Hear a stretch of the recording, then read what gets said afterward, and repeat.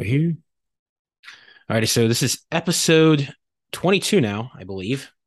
Really making headway here. Today I'm joined by a graduate student here at the University of Houston in political science, Tom Hanna. Tom, how you doing, man?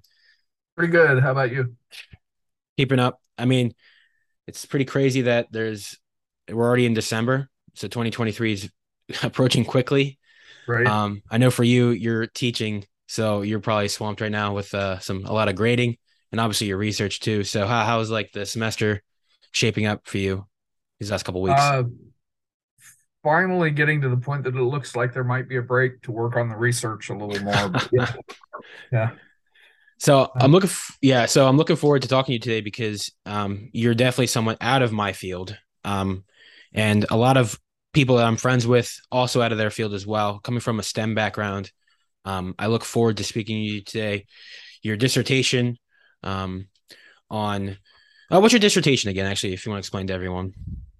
well, so I'm working on autocracy promotion, Mm, which is um, which is non-democracies trying to promote non-democracy in other countries. mm. So we say autocracy sometimes or dictatorship because it sort of rolls off the tongue better than non-democracy, but it's this sort of everything that's not a democracy.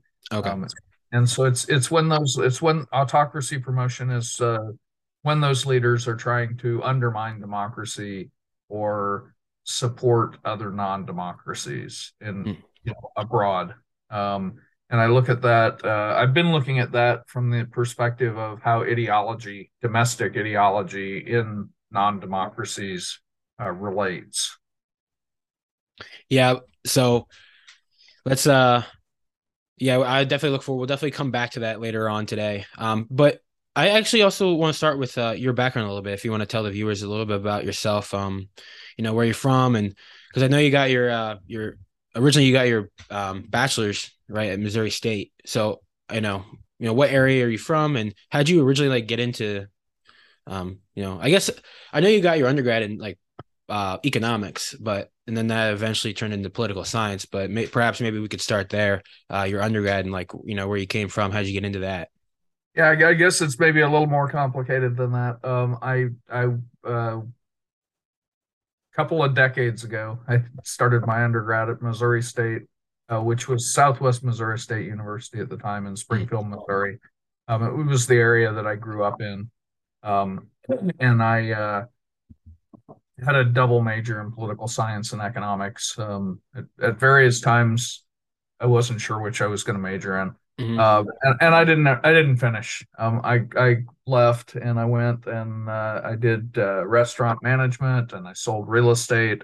Um, and then about 6 or 7 years ago, I just decided, having gone through all the ups and downs of being in business for myself and running businesses for other people, and finding out that entrepreneurship, we all think of entrepreneurs like Elon Musk or Jeff Bezos who made lots of money. Mm. And the other end of that is lots of entrepreneurs don't make very much money. And I did okay, but there came a point when I just said, yeah, I want to go back and do what I want to do. Um, I can just as easily be poor and be a student again as be poor and be in business. And so I finished I transferred my credits and finished the undergrad at University of Houston, Mm. and then decided to go to graduate school, um, just because you know political stuff had been something that had always interested me. I was politically active, Mm. for quite a while, and the stuff I study now has nothing to do with that. Really? Well, I guess that kind of actually does make sense. So you grew up. You said you grew up in the Springfield, Missouri area. Well, Which the else? Joplin, Missouri area, but that's Mm-hmm. about 70 miles from there. So, Okay. It's like backwoods Missouri. Like, kind of, yeah, yeah. yeah, yeah. I grew up in a town of about 50,000 that's in a metro area of about a quarter million. So a lot smaller than Houston, but Mm. not totally backwoods. Although when I was in high school, my parents moved to a place out in the country with about 3 acres. So now they live in the backwoods. The backwoods. But it's right outside of town. It's Yeah. it's 5 minutes out. So I definitely want to travel to like the Midwest states. I feel like like they'd be really I feel like they'd be really fun to go to. Like I always tell my friends like let's go to like Little Rock, Arkansas or like St. Louis or like I don't know, somewhere in Iowa. Like somewhere like really random because I feel like those are like really fun cities that no one really talks about. But that's kind of like my Yeah, hot take. yeah. St. Louis is well, St. Louis and Little Rock are both pretty cool. St. Louis, especially, I've been to more. They have a zoo there that has a penguin exhibit, and you Oh, go in, and they're not like behind glass, like you can't touch them, but you feel like they're going to reach out and touch you because you walk through the penguin habitat. mm, It's really cool. So. yeah, that is really cool. So how did you originally get into to politics? Like, because I know it's kind of funny. I feel like we kind of grow up. At least when I was younger, my parents were like, "We never talk about religion and we never talk about politics." And I was like, "Well, okay." And so, how did you like originally get into politics? Like, what kind of drew you to that? Oh, wow. So in my family, it's probably the opposite. I think that Mm, people argue about politics almost constantly. I don't know that there's much arguing about religion because that's just I think everybody uh maybe figures that that's not as relevant to here and now yeah. or something. I don't know. Or maybe there was actually more agreement on that. I don't know. But politics, yeah, there can be some pretty knockdown, drag out things in the family. Um, Yeah. I but I started with just the interest in the things that were going on, just in the news and locally when I was in high school. And I at some point started reading political theory stuff, which in government, political theory is not anything to do with science; it's Mm, philosophy. It's all of the what is good and bad type stuff. And so I started there, but what I do now is more so that's all the normative stuff, and now I do all the empirical, what actually happens in the real world stuff. mm. Yeah, interesting. Because I know, well, I kind of want to get your opinion on this. Because I'm not in the political realm really at all, honestly. I mean, um, what I get from my politics kind of comes from like podcasts, but um, how do you feel about and this is not, I'm not claiming this, this is just what I've heard. And so I kind of want to hear your opinion on this is that the like far left, like political agenda kind of takes over universities and kind of has a role into how people think in the political scheme. And how true do you think this actually is within the universities in general? Um, and yeah, I don't know if you have like any thoughts on that really. The big one that I hear is that students are indoctrinated by professors, right? Right. And so I'm not far left. Mm, Um, uh,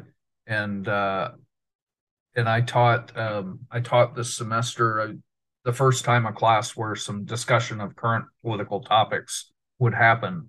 Um, and what I found is that actually the students are overwhelmingly at University of Houston, at least the students are overwhelmingly, I wouldn't say far left, I'd say center left. mm, They're almost all, for example, finding someone who was a Greg Abbott supporter rather than a Beto O'Rourke supporter in the Texas governor's race mm, uh, on the UH campus would have been almost impossible. But on the other hand, the stories that you hear about from the right about cancel culture and things like that, I don't necessarily think are true. Of course, I think UH is probably a little bit of an unusual situation because it's a really diverse university and it's in Texas. It's not mm, in California or New York or Massachusetts. So, but it's also in urban Texas. Um, so mm, I don't. Number one, I don't think it's the faculty that are driving that. I think that Winston Churchill said that if you're 20 and you're not a liberal, you don't have a heart, and if you're 40 and you're not a conservative, you don't have a brain. And I probably misquoted him, but that's the I don't think it's driven by the faculty as much as some on the far right would like to say. mm, Um, and the other half of my experience with that is that I know that in political science, particularly, most of the faculty are very careful not to either not to express their opinions at all or to encourage students to disagree with them, mm, which you know which was the second was probably the approach I took, but I wasn't coming at it from a far left perspective. I was probably coming at it from a center right perspective. So I was Mm, trying to challenge challenge students to think about their center left views and think about not just think about objectively what's the best way to get the results they want. Because yeah. sometimes um, when you think about things just ideologically, you don't take a neutral approach and try to see how the real world works. You may end up doing things that don't actually achieve what you want to do, which is Mm, um, so there's like this policy side of government, and then there's this science thing that people like me are doing where we're researching what actually happens, and then there's all that political theory good and bad stuff, and actually all three of those or the good and bad and the science have to work together to come up with the policy. mm, But the science itself has to be neutral, yeah. it's Yeah. As soon as we start like living in different realities of what is truth, I mean that definitely can get into some mucky waters. well, Um, yeah. I mean, the what is truth question. That's yeah. If you can't agree on what's objective truth, then you can't do the science. yeah. But yeah. I guess something that I'm curious about too is as someone who doesn't really like I mean I guess I mean I do have political views. Everyone does, right? It's just a matter of can you articulate them in like a good fashion. And so do you find it do you find at least at the undergraduate level like students are pretty politically acclimated and actually can articulate their thoughts really well? Or is it just kind of like a bunch of jargon? It's really generalizations. Well, that's the thing that I was trying to challenge people on is that a lot of times the views are political talking points Mm, that they've heard on the news, which that or more often on social media and from friends. yeah. But ultimately, there are these talking points and sound bites that are really simplified, oversimplified, and maybe don't connect to what actually is real world happening. And the other place that they get it is it's just the biggest source of political identity is some kind of group that you identify with, and usually to start with it's the family, and Mm, then it's also the peer group. So if you're in a peer group where everybody's a Beto supporter, you're going to be a Beto supporter. yeah. Maybe you don't even really know why. um, and and in a political, so I'm teaching a junior level political science class, mostly political science majors, so maybe they're a little better at articulating it than other students, but even so, reverting to those talking points tends to be a real challenge. Yeah. And how do you kind of get around that? Like how can you get to the deeper because I feel like part of the problem well maybe it's different in the realm of political science, but certainly I feel like many people are kind of afraid to express their real opinion. Which I don't know.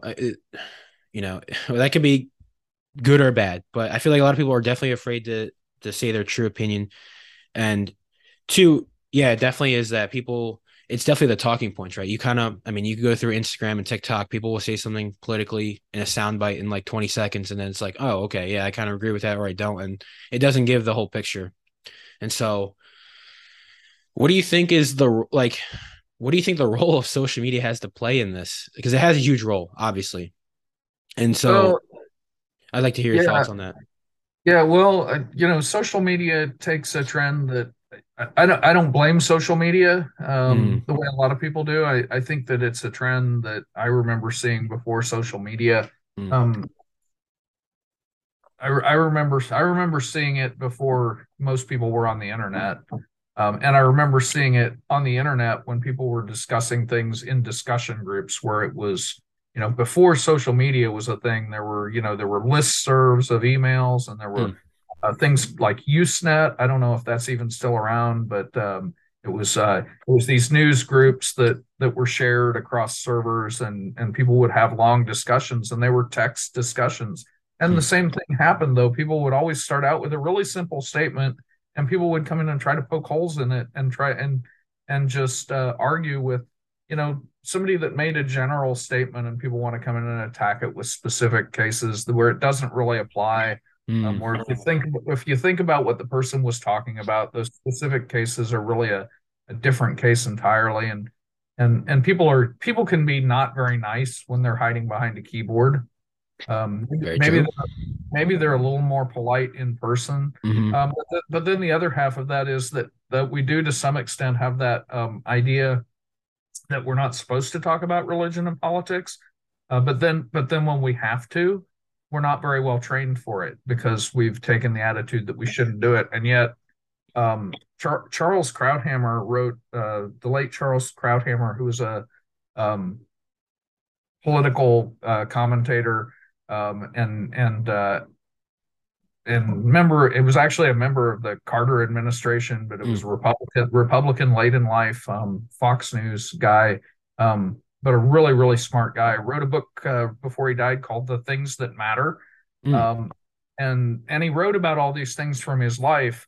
But if you read the book, he was really a lot of people took it as, oh, this is the political guy is going to talk about the stuff that really matters.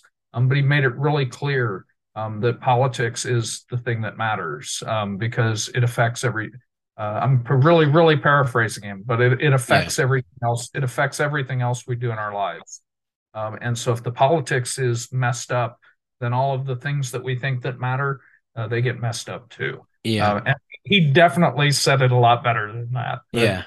I think that definitely comes into play too when you when we talk about the 2016 the 2016 election where it's like I mean like Trump coming into office and basically like I mean that guy is he's such a meme. Like I mean he really is like cuz he was the best at making sound bites sound really good and getting people to like kind of buy into that.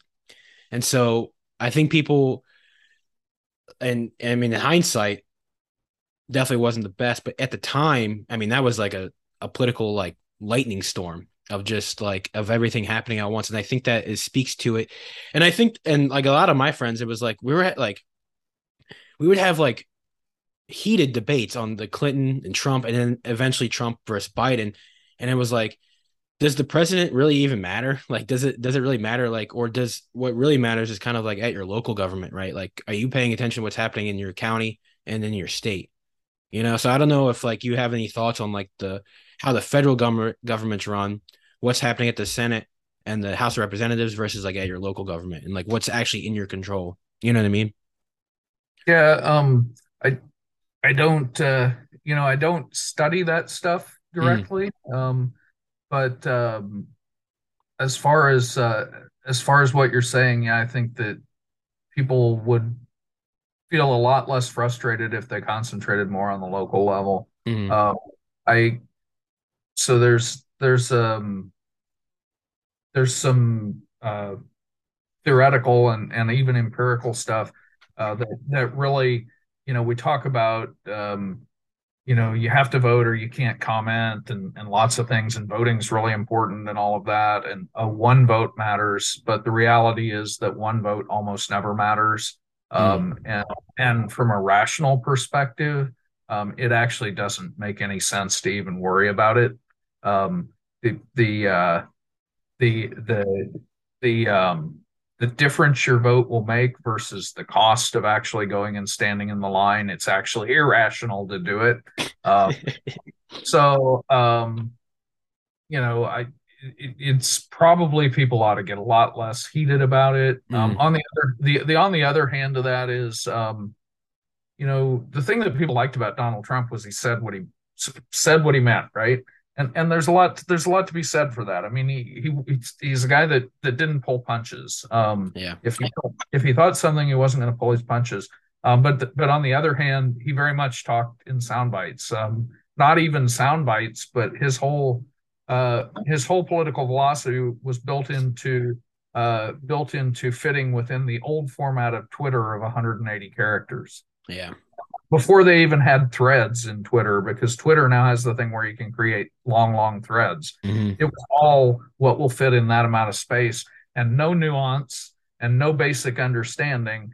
And he really didn't have a very good understanding of the way government works or the institutions. He talked about making America great again, but then he didn't talk, but then he didn't understand America's core institutions that went back to the founding. So Hmm. how are you going to make it great again? Assuming it even needed to be made great again, how are you going to do that if you don't understand what made it great in the first place? Yeah. Uh, it was, so there was good and bad there, and um, you know, um, the other thing is that he was a very polarizing figure, Yeah. and that extreme polarization is probably more of something to worry about than um, really than anything else right Yeah. now. The the fact is that the bulk of the Democratic and Republican parties, the policies they're going to push are not that different. Yes. Uh, so it's the people that are out there trying to uh, polarize people to be against each other that is the bigger threat. If we're talking about threats to democracy, which is the thing that I would really be worried about. Yeah. I was definitely talking to my roommate about that because I feel like if you the basic Democrat and Republican like in the Senate House, they really aren't that much different from one another. And I don't have any like specific examples, so take my advice with a grain of salt. It just seems that way anyway. Um, but things like free daycare. Like, how is this not a thing yet in America? It's like I feel like something like that could not easily be implemented, but we see this in other countries, European countries where that can be done, and I don't see a reason why like something like that can't be implemented here. Um, but I guess it's another conversation for another day. What I also want to ask you about though is um, kind of the idea of the two-party system, because at the end of the day, like when I just turned 18, I was voting in the Trump Clinton election, and at 18 years old, you don't know nothing about the world. And like my opinion was, well, it's either Clinton or Trump. But that kind of shows, I guess, a bigger issue is that like I don't know if you have any thoughts about the two-party system, because like it's always just going to boil down to like this side versus the other side, you know?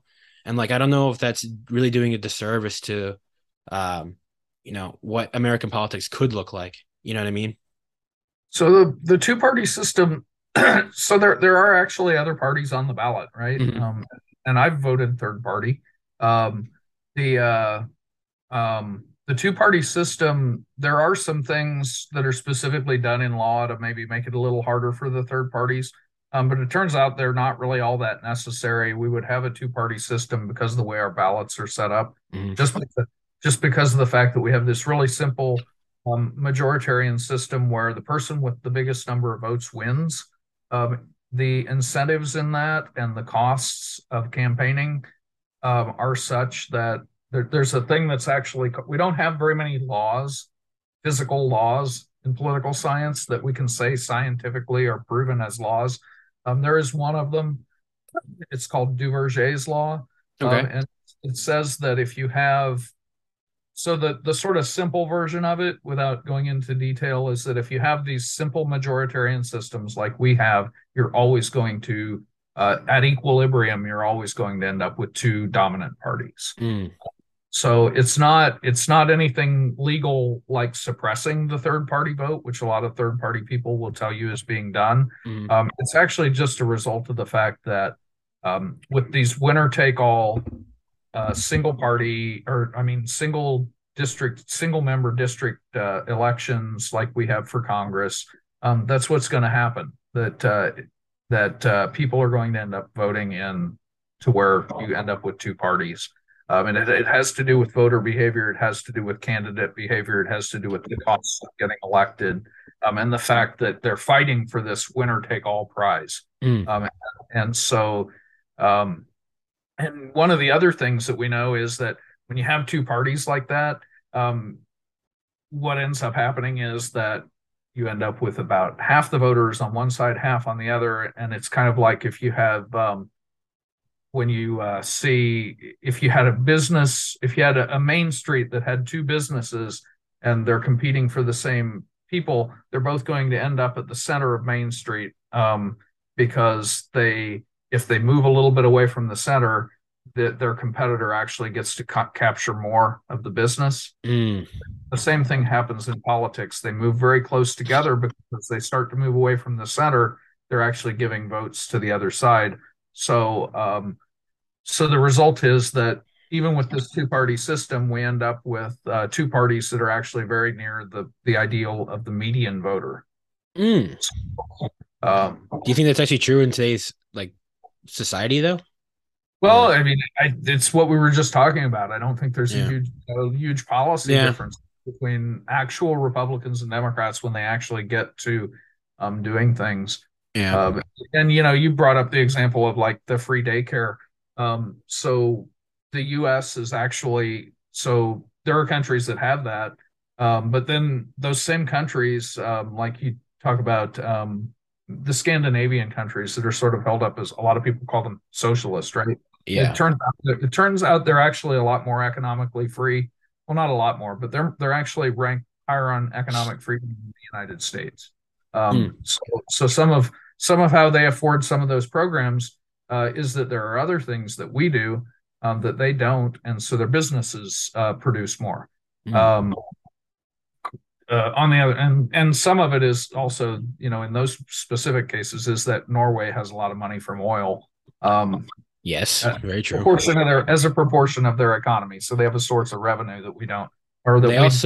They also like kicked out basically any like foreign non-Norwegian oil companies were basically kicked out, right? So it's only like Norwegian based oil companies. Yeah, and it's the big thing is just that as a percentage of their economy, Mm, because we produce more oil, but yeah. it's not as big a percentage of the economy. Yeah. Um, Do you think it's something to be said though about the size of the Scandinavian countries though that those things work because I mean their populations are just much smaller than ours? Like do you think there's any like do you think there's truth to that? Like I well, can't yeah, so it's go ahead, sorry. well, yeah, it's more like having it's more like having the city council for a really big city. But then Mm, they also have all the sovereign powers of a nation. So yeah, mm, it's much more like local politics in terms of like reaching a consensus. yeah. Uh, but it's also just some of it is and Scandinavian probably wasn't the right place to go because I don't know enough about their internal politics, but um, a lot of it's just about trade-offs too. Mm, So whereas they may be picking up that they want these particular aspects of the social safety net to be in place, and we pick something else, they may pick ways to make their economy more competitive that ends up paying for that. And mm, we do some things like we have a lot of regulations mm. We do. here in the land of the free that we don't really talk about, and a lot of them are once the regulation's passed, it never goes away. So we have a lot of redundant, outdated regulations Mm, and things like that that cost economic efficiency. And if if some of those were gone and the economy were more efficient, we might have more money to spend on things like free childcare. So that's a trade-off, you yeah. know. Something I Uh, also wanted to ask you is oh shoot, I lost my train of thought. What was it? Uh oh shoot. Um dang, I had a really good question and I don't remember it. all um right. Well, Go off the cuff. Hang on. Let me think of my question. Dang it, what was my question? Oh okay. my God. This is gonna bother me. I should start writing stuff down. Um That's what I have to do at all, like at conferences and stuff. I have to write the question down because otherwise I start talking and I don't and remember why I even oh, write. I remember my question. I remember that. Your the what are your thoughts on and if you have any advice for where to get like pretty accurate like political information? Like how do you personally kind of keep up involved with what's going on? I don't know if you have any advice of with that. So I'm probably the wrong person to ask about this because Oh no. no, I mean they're I because I just haven't been following stuff. I'm very narrow with what I follow. Mm, Uh, but I use a Google News feed and I read the news. mm, I don't watch TV news. yeah. Uh, I and I tend to read um excuse me, I try to balance my sources. So I do, if I read something on Fox News, I read it on CNN News. So I don't watch I don't watch them on TV, but they have their stuff written up article style. Hmm. Um, I read the Washington Post and the New York Times. Those are they definitely they are left leaning, but they're not horribly left leaning. Hmm. I read for international news and to some extent even major U.S. news, I read The Guardian, which is actually supposed to be really left leaning, but seems very kind of balanced. Mm. Yeah. And if you're the kind of person who wants to listen to radio, NPR Mm. is really good. Their editorial policy is left leaning, but their news coverage is really balanced. They go out of their way to talk to people who do not have those left leaning views. That's the biggest thing, though, is I would say if you read something, be aware of the source, be aware of their editorial policy. If it's right leaning, then read a left leaning source on the same subject. Um, and that gives you the chance to say what you ultimately can say is, are there points of agreement? And those Yeah. are the things that you can say are probably close to being objective truth. Yeah. The other stuff, the things that they don't agree on, you can say are probably editorial disagreement and ideological disagreement. Hmm. Um, so that's the biggest thing. And other than that, try to go with even among the left leaning and right leaning, there are sort of mainstream outlets. Yeah. So Fox News, people who are on the left like to complain about a lot, and Fox News likes to bill itself as fair and balanced. And in reality, it is more balanced than a lot of sources. They do try to present both sides. Their editorial policy is right leaning, and it definitely shows. But there also is something called Newsmax that is right leaning, that is just off the charts right leaning, and some of their facts are just suspect. Uh, you Yeah. know, they were responsible for really pushing one or two outlets that were really responsible for pushing the idea that the election was stolen from Donald Trump. That Yeah. that in venue after venue, in court after court, Trump appointed judges, said there's nothing here. Hmm. His own appointees said there's nothing here. His own attorney general said there's nothing here. And Newsmax was out there, and probably still is out there pushing the idea that the election was stolen from him. And, uh, and there are similar organizations on the left. There are organizations on the left that are still trying to say that the 2000 election was stolen from Al Gore, which again, objectively, there were audits done on the ballots from that election, and George Bush won. But there are even aside from the Supreme Court decision, George Bush won the election. And there are still left wing outlets that are out there trying to say the opposite. So, Hmm. um, try to stick to the mainstream outlets. If you get off into the la la land, realize where you're at. Yeah. Sometimes it's fun to read those, but realize what you're doing. Yeah. So, I mean, some of the reading, I can only imagine reading like a really far right versus a really far left, like editorial on like the same subject and just seeing what they talk about and how they frame it. I, Sometimes I would go to that for some comedy, honestly. I think that'd be pretty funny. Um, Yeah, you see how different they are.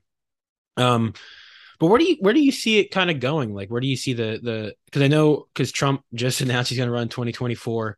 I don't know if Biden's going to run 2024. I don't know if the Democrats have if they're going to have a candidate with Trump running in 2024. I'm a little uneasy because I think we're gonna spiral down into this 2016 2020 election again. And the way that he carries himself is very forthright and truth be told, I don't know anything about his policies. I mean, if I told you back in 2016 when I would have voted for him because I was 18, and as an 18-year-old, I really appreciated his kind of truth, but I didn't know anything about his policies. So, that's just an 18-year-old me who doesn't know anything. But, how do you feel going into the 2024? um, at all. I don't know if you have any thoughts on that. Yeah, so I'm kind of so in 2016, I kind of felt like you did in Mm, some ways. I did kind of appreciate the way that he told it like it was, except uh, prior to him actually becoming a candidate, because his opening statement when he decided to announce was just vulgar and awful, yeah. um, and unpresidential, and articulated some not policies, but articulated some ideas that were just beyond the pale Mm, um, in terms of you know, especially some of the things he said about immigrants. mm, Um, but I was pleasantly surprised actually by his actual policies, but his rhetoric once he became from the time he became a candidate until today has just been, you know, erratic at best, yeah. and sometimes really bad. But even moving beyond Trump, so the big issue is this: when we define democracy, Mm, one of the things that defines a democracy is that there has to be real contestation. So that is, there have to be at least two contending parties. If you have a single party country with elections, that's not a democracy. And the Republican Party is the minority party. And as it stands, the Republican Party, without the Electoral College, could not ever elect a president, which mm, means that without the Electoral College, which a lot of people don't like, without the Electoral College, the things stand today, we would actually have a single party rule. It would be just Democrats.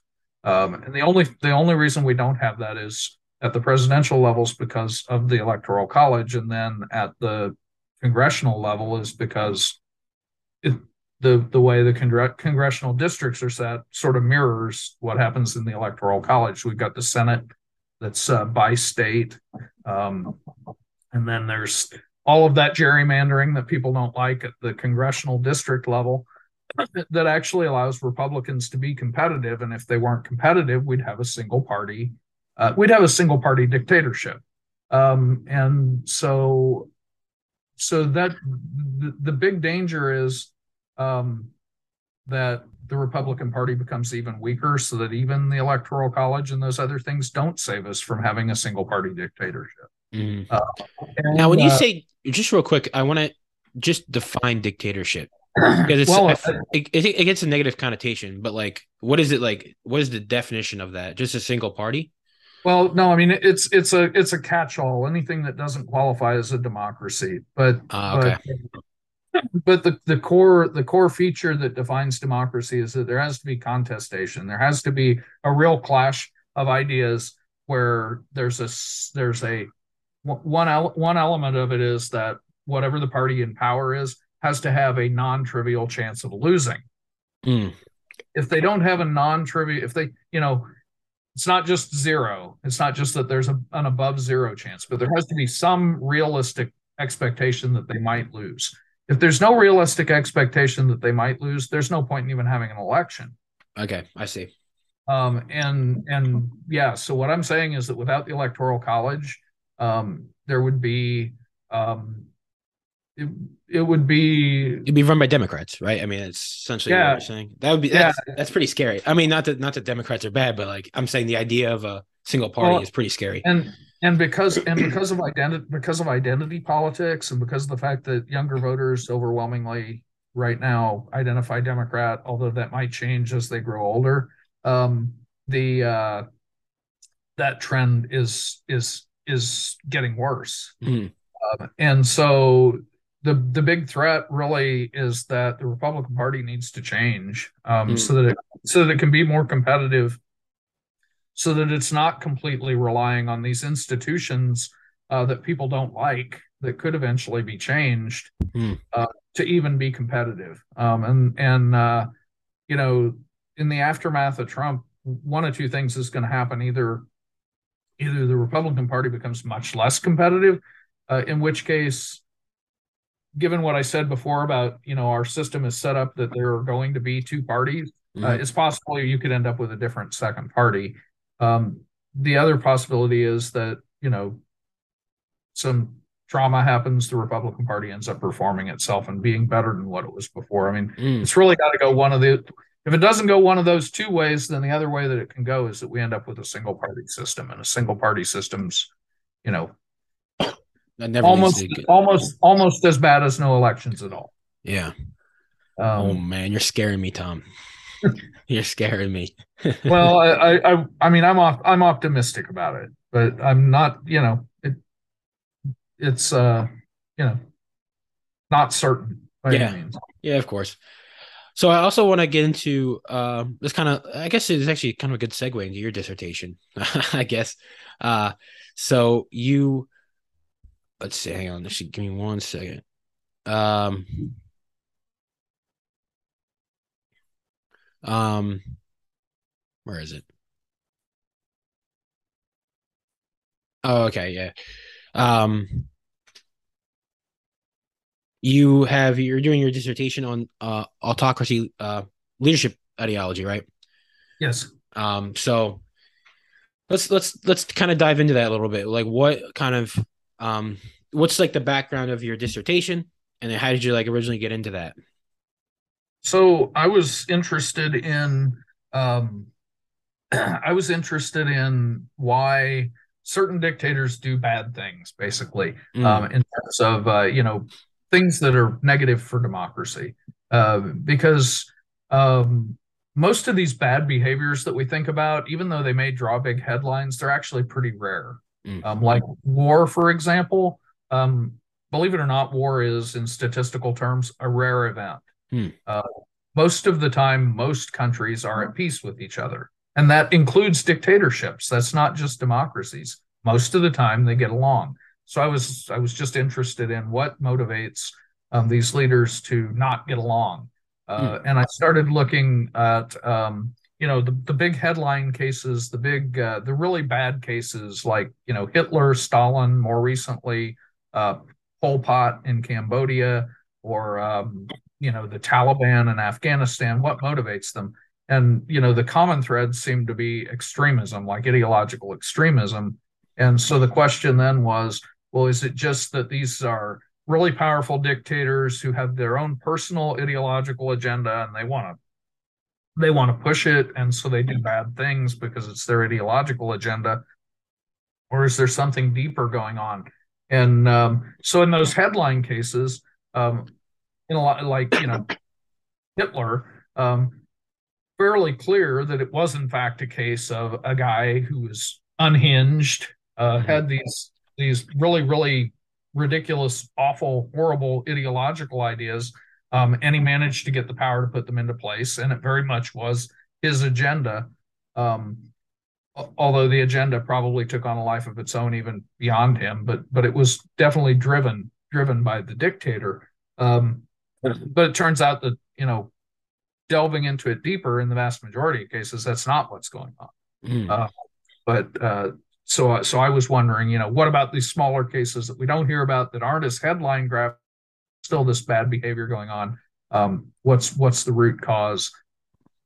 And so I was so that's what I was looking at, and it's expanded some beyond then. And Mm, my initial thing was that I thought that it probably was these personal preferences of dictators, that they were acting on their own. But part of that was um, coming at it from the simplistic notion that dictators can do what they can do, or that dictators do things because they can and they're able to. mm. And in reality, dictators are a lot more limited in what they can do. They're not necessarily able to do just anything they want to do. Uh, And were you this how much did the dictator's psychology come into play? Because I know you're kind of political science, so I don't know how much you considered their psychology, or were you trying to look at this purely through a political ideology point of view, like lens? well, I was trying to look at it through ideology, and I talked to one of the political psychology people in our department a little bit about trying to look at some psychological types. That was early on, though, Mm-hmm. uh, because it turns out that um, it's not so.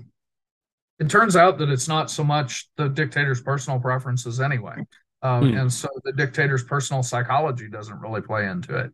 Um, when we analyze not just dictators, but also political leaders in democratic countries, the main motivation, we find that we can predict most of their behavior, or not necessarily predict. Things are unpredictable, but we can account for most of their behavior if we consider that they're rational, Mm. and that they have one major motivation, which is to gain and maintain power. Okay. We can explain almost everything with those two things. Um, so if we start talking about psychological motivations, that may toy with our definition of rationality. But Mm. rationality just says that um, that a rational person, maximizes their own self-interest given their beliefs, and so their beliefs is where the psychology might come into play. You're right. Uh, but the thing is, those personal beliefs of the dictator, it turns out, in even in dictatorships, don't come into play a lot. Okay. They're there are cases where they do, but they're the minority of cases. And so that's something I would like to look at more later. Hmm. Right now, I'm working on the sort of the broad statistical averages, the what drives behavior for the mass of cases.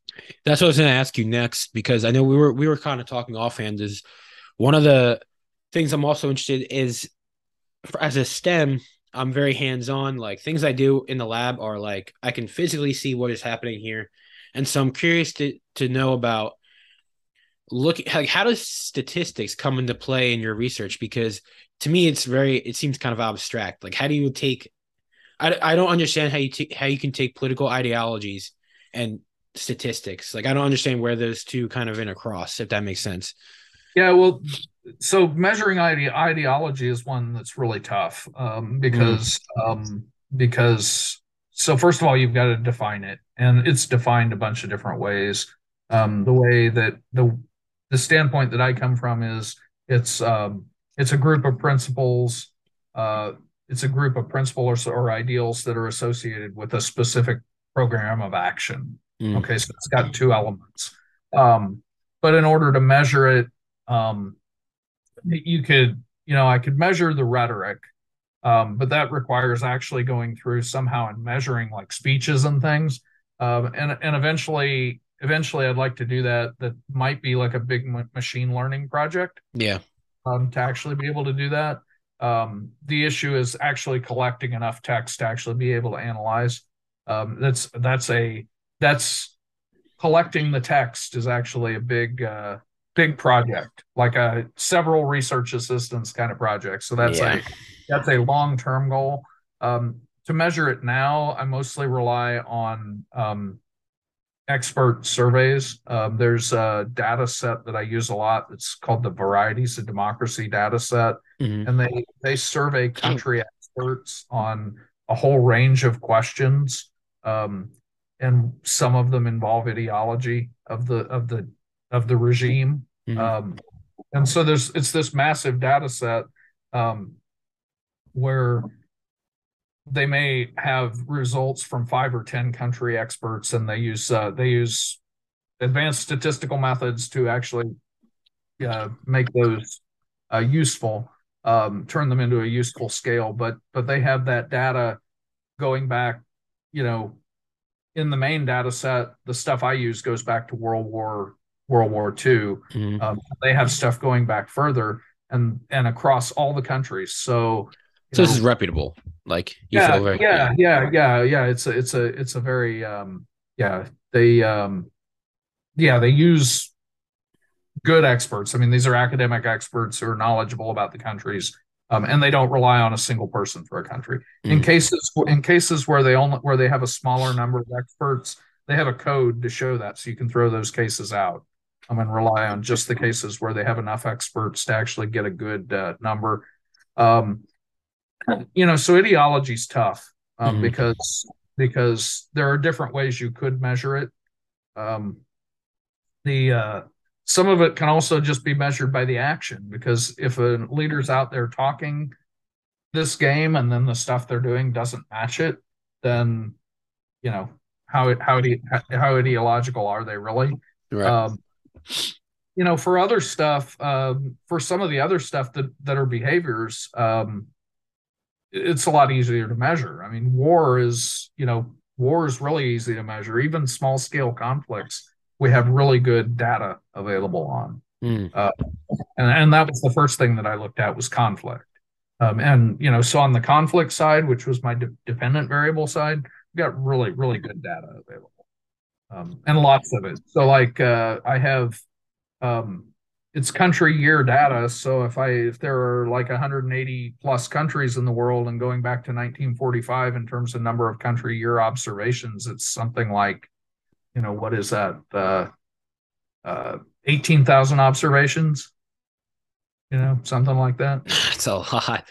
Yeah, so there's no problem getting statistics on that. In fact, the big problem there is that um, almost any effect you look at is going to be significant just because you have so many observations. It's really Mhm, easy to get significance. So you don't necessarily know whether that p value is really telling you much. mhm.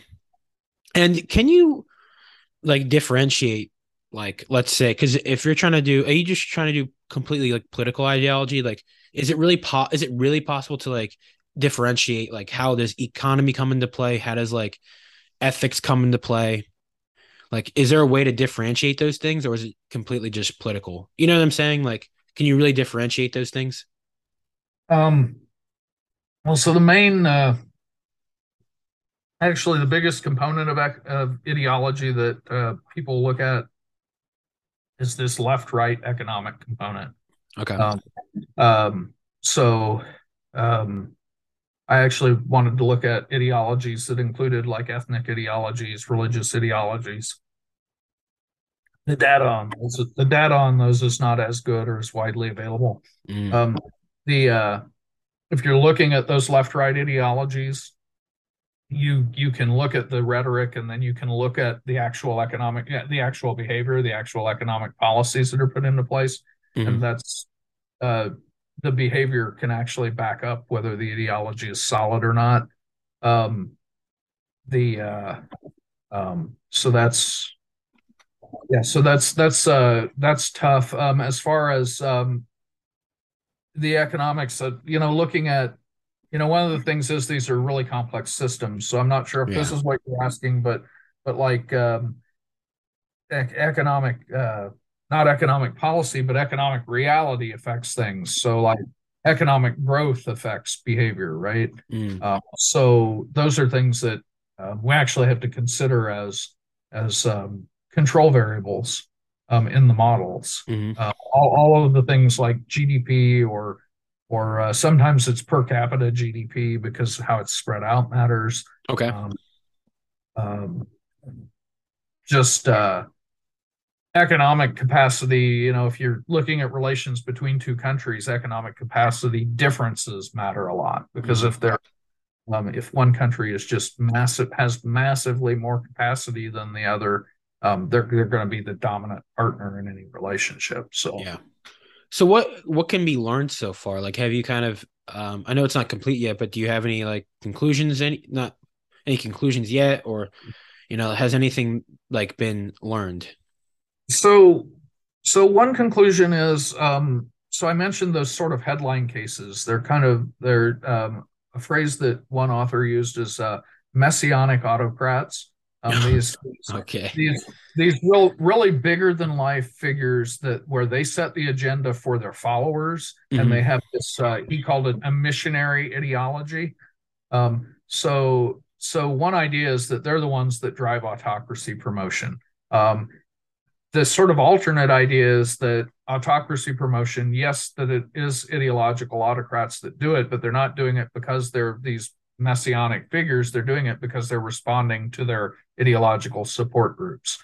That's and it turns out that in the vast averages, they're not messianic autocrats. They're these guys who are responding to what their supporters want. Mm, Uh, and but those other cases, those headline cases, they do exist. I mean, they show up in the statistics. I can actually see them in the statistics, and if I go look at them, they're the ones that you would expect to mhm. be that. I mean, there's a what there are some ways that I can get at um, at which is going on. But it's in the broad cases, it's dictators responding to their support groups. Mm. Um, and the reason they're responding to their support groups is um, so my theory is that the reason that they want to do these things abroad is not because they're really like the reason that they would do something in another country is not that they're that concerned with what's going on in the other country. Hmm. It's that they're wanting to send a signal to groups at home. Oh, Um, okay. so so when you say, "Oh, I'm this ideology, I'm this ethnic socialist ideology," and you align with this group that has an ethnic component, a socialist component, um, that you're beholden to that group, and you have to send some kind of signal of your ideological commitment. Well, if you start doing things at home where you're like throwing people in jail and things like that, or, taking property from people, and you start interfering with the economy of your own country, Hmm. then you're messing up your own country. So you want to figure out a way to send a signal to that group without messing up things at home. You go send a signal by doing something that's ideologically appropriate in another country, Mm. whether it's picking a fight, figuratively or literally, or it may be supporting a rebel group in another country, supporting a terrorist action in another country, or it might just be um, the latest thing I'm working on is like Cuba and Venezuela have a thing in Latin America where they're trying to get together trade and financial support Hmm. in order to encourage other left wing governments or another or in order to encourage other governments to become more like them. Mm. Uh, and so they're doing that. That sends a signal to their supporters at home. If we're doing this abroad, we'll do it at home too. And maybe doing it at home may be more costly. So Yeah. they really want to avoid it, but send the impression they're willing to do it. Mm. Interesting. Um, are there any interesting case studies that I think people should take a look at? Because obviously, you know, the easiest one is always going to be Hitler. Like we could always, there's millions of case studies you could do on Hitler and why that, how it happened, why it happened, whatever. Stalin, same thing. Like we could do millions of case studies on like his political ideology, all the whole shebang. But are there other interesting case studies that you found that people maybe aren't discussing that much in the literature or people don't know about that people should kind of go take a look for themselves just on their own time? Like, this is pretty interesting. I don't know if you have any thoughts on that. Yeah. So that's the interesting thing is a lot of the big case studies that would immediately come. It's tough to find a case. Uh, it's tough to find a case of this sort of uninteresting explanation because Mm, ultimately this explanation that I think applies to the big chunk of cases is less flashy than, oh, here's this messianic autocrat, right? So those are the easy case studies to come up with. Um, a case study that is um, in hindsight, one of these larger than life figures, but in reality was a guy who was very much answerable to his support groups, was Nasser from Egypt. okay. Uh, and the specific case that's important is the relationship with Israel and the 6 Day War, which Mm. Egypt got absolutely spanked in the Six What, Day War. what Um, I'm completely unfamiliar with this, so I don't know if you want to provide a little context to this. Okay, so this, we're talking about the late 60s, early 70s, Okay. the 6 Day War. Well, so first of all, in the 50s, there was a Suez Crisis, where um, where Egypt nationalized the Suez Canal, and Israel, which belonged to Britain, actually belonged, I think, to Britain and France. Israel, Britain, France went to war against Egypt. Egypt lost.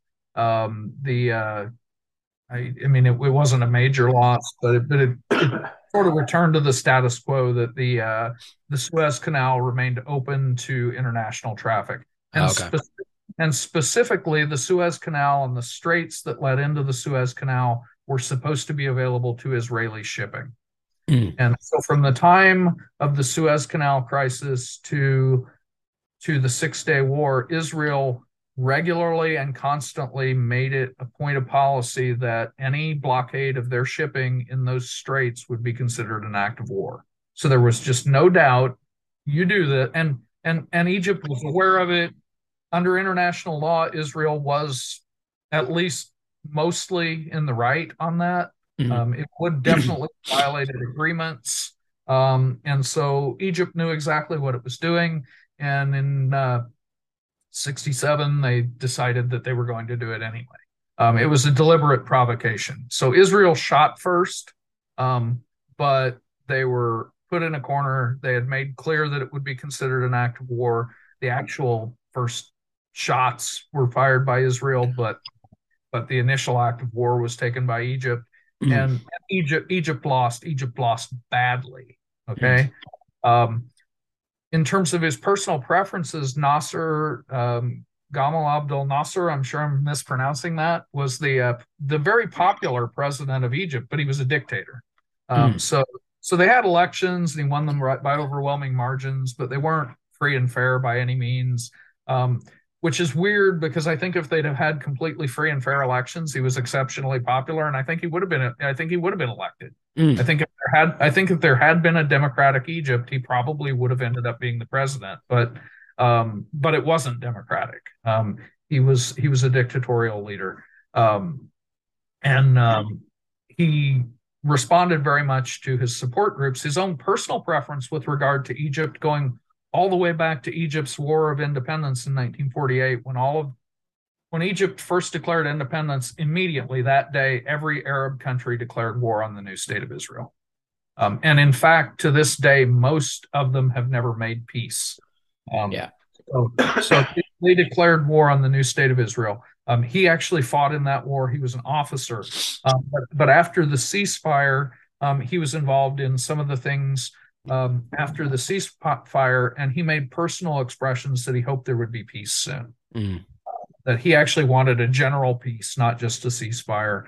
That he want and he was not a he didn't want there to be a general peace by annihilating Israel. He wanted a right. negotiated peace. But he had a lot of supporters who didn't want a negotiated peace. He had a lot of supporters who were much more hostile to Israel than he was, Mm, and they pushed him into this act. And so it's in the aftermath. The interesting part of this is in the aftermath of the 6 Days War, after Egypt had gotten badly spanked, and they lost a lot of territory, they lost a lot of men, they lost a lot of equipment. mm. It was just very expensive. And Nasser took responsibility and he resigned. Oh, wow. Um, and the following day, there were massive protests demanding that he remain in office. And he came back to Interesting. office. Now, a lot of people say that the protests were staged. They were staged by his ideological supporters, but his ideological supporters had so much support that they were able to stage massive street protests to demand that he remain in office. Mm, And so that, to me, is an indication of the level to which he was responding to supporters. He was responding to supporters in doing it. And I think that even he didn't understand the depth of support for the action. That was an action that he took reluctantly, and that turned out really badly. And yet, even though there was this big material cost, the ideological, the ethnic, and it was mostly ethnic at that point. Some religious aspect, but mostly an ethnic ideology, mm, Arab nationalist ideology, that was mostly secular, had this effect of wanting war on Israel, mm. even if it had high material costs. So they weren't doing it because they were going to take Israel and get something out of it. They were doing it because it was the right, in their mind, thing to do. Yeah. Um, and so it was purely, well, not purely, because things like this are never pure, but it was Yeah. a non material interest. Mm. Uh, the material interest would have been to maintain peace. It was done just for ideological reasons, but it wasn't his personal preference. It was his group support that was pushing it. That is pretty interesting because I feel like that kind of goes against what many so-called dictators. It's mainly their ideas that are gonna get um that are gonna go into practice. But if he's reluctant and his supporters wanted to do that, then that definitely is interesting at the very least because it doesn't really. I feel like it doesn't really happen often in that regard. And the more recent example, and I'm not I don't think that he's as reluctant, Hmm. um, but Putin's leading Russia to war in the Ukraine. Mm, Uh, there's a substantial chunk of his supporters who have this idea, and he shares it at least rhetorically, this idea of a resurgent Russian empire. You mm, know, Ukraine was part of the Russian Empire. In fact, Kiev was the original capital of the Russian Empire.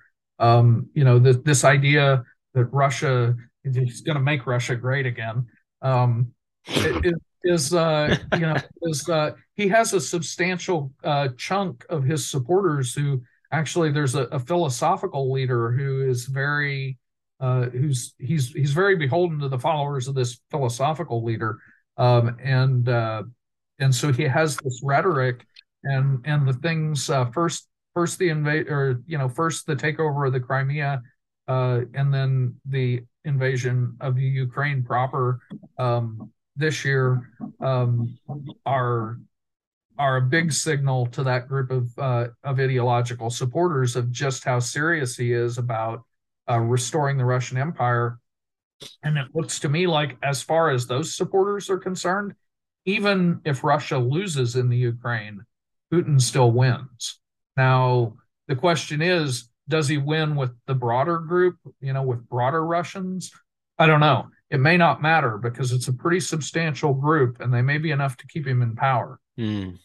And that's if he's able to satisfy that group enough to stay in power, they could lose in the Ukraine and it doesn't matter. Putin personally still wins. Right. Yeah, I know the Ukraine Russia thing is honestly it's kind of complicated, isn't it? Well, because isn't the eastern part of Ukraine like the the general person like wants to be Russian anyway? Like they still consider like they want to be part of the Russian country anyway. Is that too general of a statement? I probably shouldn't say that. I think that's too, so, they were part of the same country for a long time. Hmm. Um, and so there's a substantial Russian minority because they moved there when it was the Soviet Union. The families Right. moved there when it was the Soviet Union. Um, but even before the Soviet Union, they were all part of the Russian Empire. And like I said, Kiev was the original. The Russian Empire grew out of basically a group of Vikings called the Rus that lived in Kiev, Hmm. and they had an empire. They had an empire around the year 1000 AD, something like that, and Hmm. that was the original Russian Empire. The capital, I don't know when the capital moved further east, but it Hmm. was it was it was Middle Ages that the capital actually moved out of Ukraine. So historically, that there's an argument that they actually are one country. Although, if we want to go with that historical argument, Kiev should rule Russia, not the other way around. Hmm. Um, so yeah, it's a complicated situation. I don't know But how much do you but there keep were up? there were there were agreed upon international borders, Yeah. and they agreed upon them, and if you want to adjust those, the way under international law that's accepted now is you don't adjust those by going to war, you negotiate an adjustment. Hmm. So Yeah, yeah, it's very ashamed what's going on over there. I gotta do my roommate and I were talking about it, but and he brought up a few good points, but I don't want to paraphrase or say anything that's wrong, so I'm not gonna comment on that. But it is a very interesting it's a very shame what's going on over there. It also seems like it's lost like a lot of steam. Like we were talking about it, like the West was talking about it for like 3 days straight, and then now it's like no one's talking about it at all. But I still see on social media, like I literally saw yesterday like a Ukrainian soldier like firing an RPG like on TikTok, like yeah, they're live streaming war on social media, and I feel like no one's talking about it. I don't know if that's like if you feel like I don't know if you have any thoughts on that, but it's kind of crazy. Well, so one of the things you asked me about was how we do things with data, and this is kind of potentially somebody can do something here, right? Mhm. Because one of our big challenges, especially in international relations, is we can't do the traditional scientific thing that's the gold standard, which is to have an experiment, you Yeah. know? So everything we do has to just be observational.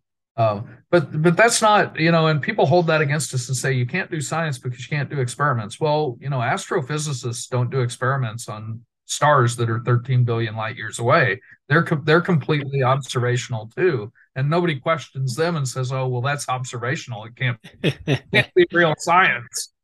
So yeah, I mean, we have to do observational stuff, and the wealth of data coming out of this. I mean, there are people that I'm sure are doing lots of research. Yeah. One of the things that comes to mind is um, early on the Google Maps was routing drivers around the traffic jams caused by the Russian tanks. I shouldn't laugh at that, but it's Yeah, but it's really, like it's just the reality. real time social media, real time crowd shared map updates, you Hmm. know, through Google Maps. And yet Google Maps can't get me around a traffic jam in Houston. Well, you got to bring the tanks over here then. Nah, I'm kidding. But any as we kind of wrap up here, any like, do you have any like last minute, not really last minute, but did you have any advice for people that are interested in political science that kind of want to get involved or, um, moving forward in this political environment? Like, do you have any advice or something you want to say to them? Oh wow. So if Deep somebody wants to get philosophical question.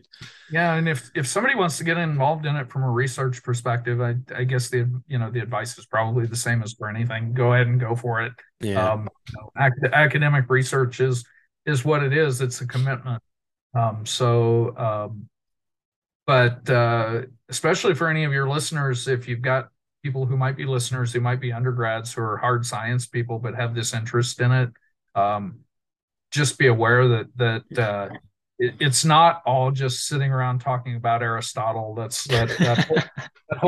whole philosophical exercise is actually sort of a separate exercise. Hmm. There's a huge quantitative science side where people do everything from machine learning stuff. There are people doing some really advanced machine learning stuff. Hmm. Um, Especially with text analysis. I'm sure there are people doing machine learning stuff with some of that social media data Yeah. uh, coming out of Ukraine. Um, so there's lots of room for people who especially have quantitative skills and want to research this. Just do it if you want to. Yeah. Look into it and do it. As far as for people, um, just personally, politically, my suggestion is um, stay with mainstream sources and just balance things for yourself. Try to be aware. Try to be aware. Every news source is going to have an editorial policy. So just try to be aware. Is it left? Is it right? And if you read something from the right, try to read something from the left, and see the points they agree on, and everything else you can just kind of say is um, just treat everything else as a maybe. Hmm. You know. Alrighty, Tom. Well, I want to thank you so much for your time and your just really insightful conversation today because I know I was definitely enlightened by it. This is definitely something out of my field, and a lot of my listeners, this will be out of their field as well. So we encourage you. If anything we said today, first of all, if anything I've said today is false, let me know. I'm not like a political.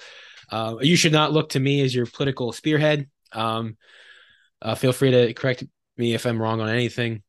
But I mean, like anything else, just do the research on your own. And if something's interested in, if you're something interested in, be sure to follow that up. But Tom, thank you again for your time. Hopefully, we can do this again in the future. And I look forward to, well, I guess, talking to more political science faculty here at Houston and just in general. I think those would be interesting conversations to have. All right. Thank So you. that's all, folks. Thank you.